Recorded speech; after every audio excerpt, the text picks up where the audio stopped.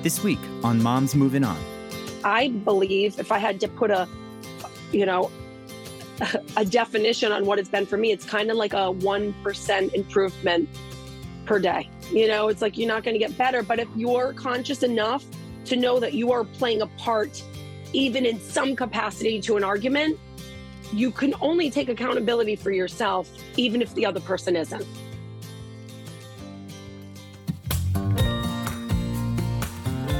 Life moves on, so why shouldn't we? This is Michelle Dempsey-Multack, your host of Moms Moving On, navigating divorce, co-parenting, single motherhood, and moving on. Hi guys, welcome back to another Moms Moving On. I have my friend on with me today, and we're about to have a lot of fun, but we're also going to cover some really important stuff. I've got Nikki on with me today of Nikki Marie Inc., who very fortunately fell into my lap as a friend through none other than the fabulous Jana Kramer. I don't know how or why, but it worked out for my benefit because I freaking love her. And I know you guys do too. I mean, the response this morning on Instagram when I said we were recording was huge. So basically we have everyone's favorite person on today. Nikki Marie. I love that. Hello. Hi. And welcome. Hi. Yes, we got introduced via Jana, and it was I had posted a really heartfelt video about how difficult Christmas was, right? Like the co-parenting holiday thing was really when I started talking openly on social media about co-parenting, because that's when all the freaking feelings were happening. Mm-hmm. And I guess a lot of people tagged me on Jana's and vice versa. And then you came in and I was like, all right, these are some people that I can hang with for sure. And now look at us. Yep. Yeah. So for those of you listening who don't know Nikki, obviously we connected because of co-parenting related issues, and like, what a better way to find comfort than in another person who is going through what you're going through, or who has been there, or who can just kind of like reach out a helping hand. And so I think we've done that for each other, but I want to hear like the background of your story and why co-parenting is a topic for you. So I was the product of divorce, similar to you. My parents got married when they were 21, had me at 22. I don't remember my parents being together ever, because in the 80s, it was just very different, right? It was like the grandparents swept in, saved the day. Everybody lived kind of in the same town or one town apart. So my entire childhood was not coming from divorce. It was coming from an amazing family that I didn't ever identify as like nuclear or not. It was just everyone was there. Everything was fine for me. Aside from my parents just couldn't be in the same freaking room. It took until my graduation from college where all of my friends were like, look at Wendy and Doug are in the same room. This is amazing. Cheers, everybody. It was like this big thing. And I laughed it off. You know me, Michelle. I'm like super funny on social media. My whole entire coping mechanism of everything in my life has been humor. So that's just the way I kind of handled it when I was younger. Now, being a woman who is has a 6 and 7-year-old and is going through the 3rd year of the divorce process, can tell you that I put myself in my kids' shoes constantly. Because I remember being the little people pleaser who didn't want anyone's feathers to be ruffled. I just wanted everything to be fine for everyone. And I'm making sure that my kids don't have to feel that way. Well, so that's kind of where I come in today. And we can we relate to each other so much in that aspect, because like I'm never not thinking about little Michelle, who was just so caught in a loyalty bind and the parental alienation that I experienced, that I'm like, I would do anything and everything, which is why you and I think both take this high road approach to co-parenting, even in high conflict situations. So I really want to get into that with you. Like, the importance of taking the high road in a high conflict situation, even though it might be the hardest thing you've ever done in your life, like it's definitely the most important. Yes. So high conflict is like, I never knew what divorce did to people. Right? Like, I think we can all say that. Those of us going through the toughest of times, it's like, oh, wait, in school, remember when you had to check off the high stress? You were like in psychology class and you were learning the biggest stressors in life. You were what, like 16, 17? Yeah. Adverse So childhood experiences. Yep. yeah. So, and I was from a small town, happy go lucky, blue collar upbringing where everything was fine and dandy. Luckily, I had no loss in my family, super tight with my, loved ones and friends. So filling that out, it's like, okay, a death in the family. Thank God that's not me. Divorce, okay, I came from it, but I was little. Now I'm like, oh, it's the second biggest freaking stressor.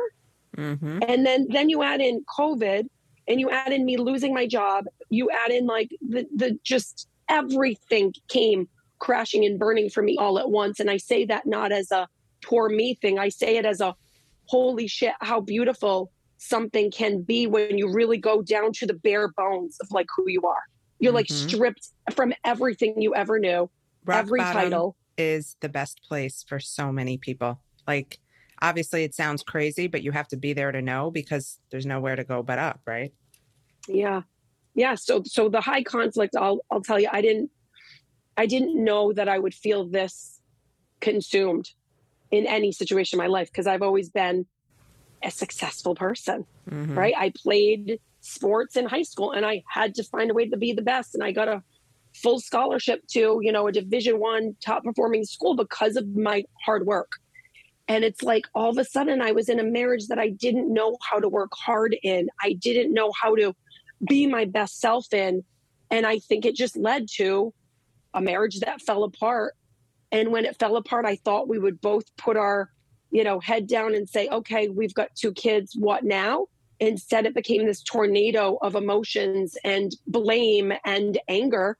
And holy shit, we are not given the toolkit for that. No, they don't teach you that in school. They don't teach you a lot of things, like how to be in a marriage where there is issues. What do you do then? How to handle getting divorced, how to help your children through it. And obviously this is why I'm doing the work that I do. But I want to go back to something you said, like you didn't expect it to be like this. Is this because your parents had an easy divorce? My parents' divorce was not easy. It was just like childish. I remember feeling like the adult in the situation, right? Like I remember being like, oh God, like just like get over it already. Like, what are we still talking about this for? I was very mature. I was very mature as a kid. Even people used to say that to me. I just had not an old soul, but I just could see the full picture on things and think like, what's the point in like stressing out about this where everybody's okay? So I grew up in that, and I felt like the pettiness was so like unnecessary that now I feel the same way. Here I am as an adult in a very much petty situation at many times. And so how do you rise above that though? Because it's triggering, as anybody listening knows. You can be the most composed, elegant, poised human in the world, but someone is coming at you constantly and it has to do with your kids. It's not hard to lose it, right? Yeah. Yeah. And it's, I've heard everything. I've talked to a therapist. I had a very, very strong divorce attorney at the beginning who was like, protect yourself and stand up for yourself, and enough is enough. But that's not me. Yeah. I'm the type of person that really believes that time will heal some. It doesn't mean you have to be a pushover and sit there and like take what is given to you. But I think there's a balance. And that's what I'd say to anybody listening to this is like, there is no one cookie cutter way of handling this. No. You are a specific cut cloth of a human being, right? So your therapist can tell you stuff. Your divorce attorney can tell you stuff. Your divorce coach, your social media friends, your friends who have been through it, they can give you all the tips and tricks that worked for them. But I really think it's a journey, and I think it's part of learning. Totally. So I've just tried to take it day by day. It's one of my answers. Day by day. Day by day, but it's been 3 years for you? It's been 3 freaking years. Jeez, Louise. Yeah. Listen, it sucks to be in the process for this long, but I will tell you that when it's rushed, it's terrible long term. At least when it's drawn out, like you have time, maybe not your ex, I don't know, I can't speak for him, but for you, you have time to like come down from your emotions. You have time to make better long-term decisions versus just making emotional ones in the moment and trying to rush and get it done. Yes. And I still have a lot of emotions when it comes to it, which is wild because, you can still honor your feelings of like maybe not having romantic thoughts toward the other person, But still, if you're like me, you still have those little moments that you want to look for the good in everybody.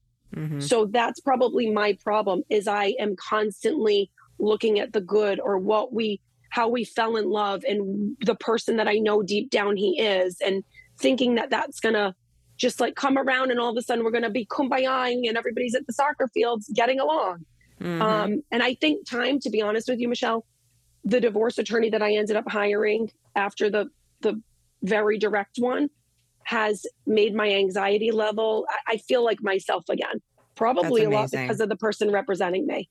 Well, she knows I want to do this in a classy manner, mm-hmm. and I want to do this with facts, not emotions. Well, and you can't, I mean, if you're coming from the mindset of, I'm not here for a battle, I want to take the high road regardless of how my ex is behaving, it's very hard to do that without the right kind of attorney. If you have, a litigious shark of an attorney, it's going to be very hard to like pick your battles and take a beat and let your ex have their tantrum while you just like sit and wait, Yeah. Yeah. And it doesn't feel, when I feel like something's not natural for me, I have a really hard time with it. Yeah. Yeah. Well, I'm glad you made that decision. Who better to advocate for you than you? Hi, moms. If you're looking to sell your engagement jewelry, Worthy is the perfect option. With over 45,000 satisfied customers, Worthy is the most trusted name in the business. Would I bring you anything less? Worthy offers competitive auctions and gets you the best deal possible on your jewelry. Plus, I've connected with Worthy on a special bonus offer for the Moms Moving On community, a $100 Amazon gift card when your jewelry sells for over $1,500. Ready to move on from that engagement ring? Get started today at worthy.com/moms. That's worthy.com/moms for the special bonus offer. It's here. Oh my God, I can't believe it. My book is officially out in the world. Have you ordered it yet? It's called Moms Moving On, Real Life Advice on Conquering Divorce, Co-Parenting Through Conflict, and Becoming Your Best Self. Moms Moving On is filled with practical, actionable, and empowering advice from someone who's been through it and comes out the other side, me. Through inspirational stories, rituals, journal prompts, and my guidance, you'll learn how to navigate your divorce with confidence, adjust to life as a single mom, shift your perspective to find your way back to your best self, and create the life you truly deserve. So order it now. What are you waiting for? What does it mean to you to take the high road in co-parenting? I mean, I got a lot out of your last episode, and I've always lived, playing Division I sports. One of the things our coaches always told us before every game was control the controllables. You can't worry about the weather. You can't worry about what the referee just called on the last play. You can only control what you can control. So I am huge on controlling the way I raised my kids in my home and not trying to control how he has his time with them. That's been a big... Oh my God, but it's so freaking hard. Can we talk about how hard that is? So hard. So hard. Like your babies, right? And I know we're both on board with our kids having healthy, whole relationships with their other parent. But when like you've made these people and you've raised them and now you have to hand them off to somebody who you no longer trust or love or get along with, and you're just like, okay, I don't need to know much. See you in a few days. It's actually torture. Yeah, like we agreed to raise the kids in a house where like healthy eating options would always be the case. Mm-hmm. And then of course you have there's a party and there's a piñata, and it's like, all right, go to town on the candy and I'll deal with this later because my kids are going to be crazy. But now it's like to know that, and you always, I'm going to defend the other person for a second, right? Because when you FaceTime your kids and you get this much time to judge the entire situation or how the entire day is going, I'll be the first to say it's really hard if I FaceTime my kids and I see them falling asleep and they're still in the same clothes that they were wearing earlier. I'll immediately have a full out story of like just trying to take it easy. He doesn't want to work to like get them in the and I get mad. And now I'm just starting to be like, it's okay. I can get them on the schedule. But an example of taking the high road in that situation is not using the opportunity on the phone call, because I see this a lot. hey, why are they still in their pajamas while the kids are like on the phone trying to talk to you? Or worse, sending a freaking manuscript after as a text message explaining, how and why it's wrong that they're not in their pajamas yet or they're still in the same clothes. And so that would not be taking the high road. Taking the high road is hanging up the phone, screaming into a pillow, and going about the rest of your night. Because you know what? At the end of the day, if your kids never change their clothes at dad's, it doesn't impact them or their ability to become like thriving, amazing human beings, Right. And I'll tell you, like, I couldn't be any closer to my dad than I am right now. And I can guarantee you everything that he did when I was growing up went right up my mom's ass. Mm-hmm. And I'm super duper tight with dad. I never heard boo from dad when it came to how she was raising me at home. So think about the kids' perspective. When you're just bashing the other parent, your kids are going to resent you, not the other parent. Yeah. Right? Do you agree with that? Like, I just don't want to be, I want my kids to think their dad is the most wonderful human being, male figure in their entire world. That is the magic. That is it. That's what co-parenting is all about. Because yes, at the end of the day, they're going to hate you for making them feel bad about their other parent or who they love or who they are half of.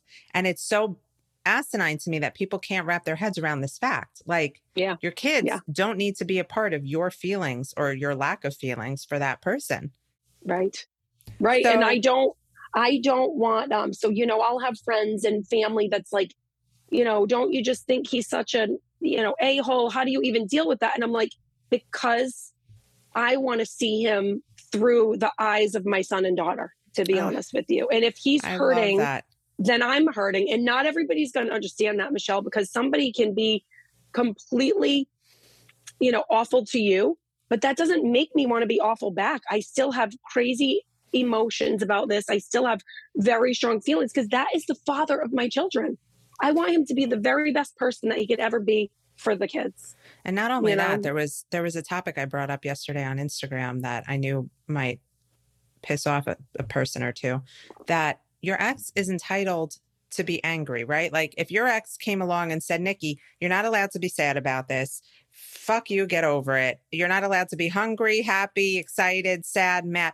Like, no, we can't expect that just because we feel a certain way or that we're willing to take the high road or that we're not sitting in mourning over the marriage, that they might not be dealing with their own emotions, right? And like, they may not know how to deal with them. And so I do come to these issues with a place of empathy because I myself, like, I pride myself on being able to like swallow it, take it, and keep it moving. Whereas other people have a difficult time with that because they weren't raised that way or taught that way, or they can't control themselves, Yeah. Yes. And there is you were saying high road. I'm not even close to perfect with the high road because there have been plenty of times, like you said, never in front of the kids. But that's the biggest thing I'm proud of probably is I've never let the kids know how I felt through this whole thing. But have I went off on the text like, I can't believe you. Yeah. It takes a long time before you're able to put a lid on that. I gotta say. I mean, a long time. It's like, especially if you're in the middle of the actual legal process, it's very hard to do.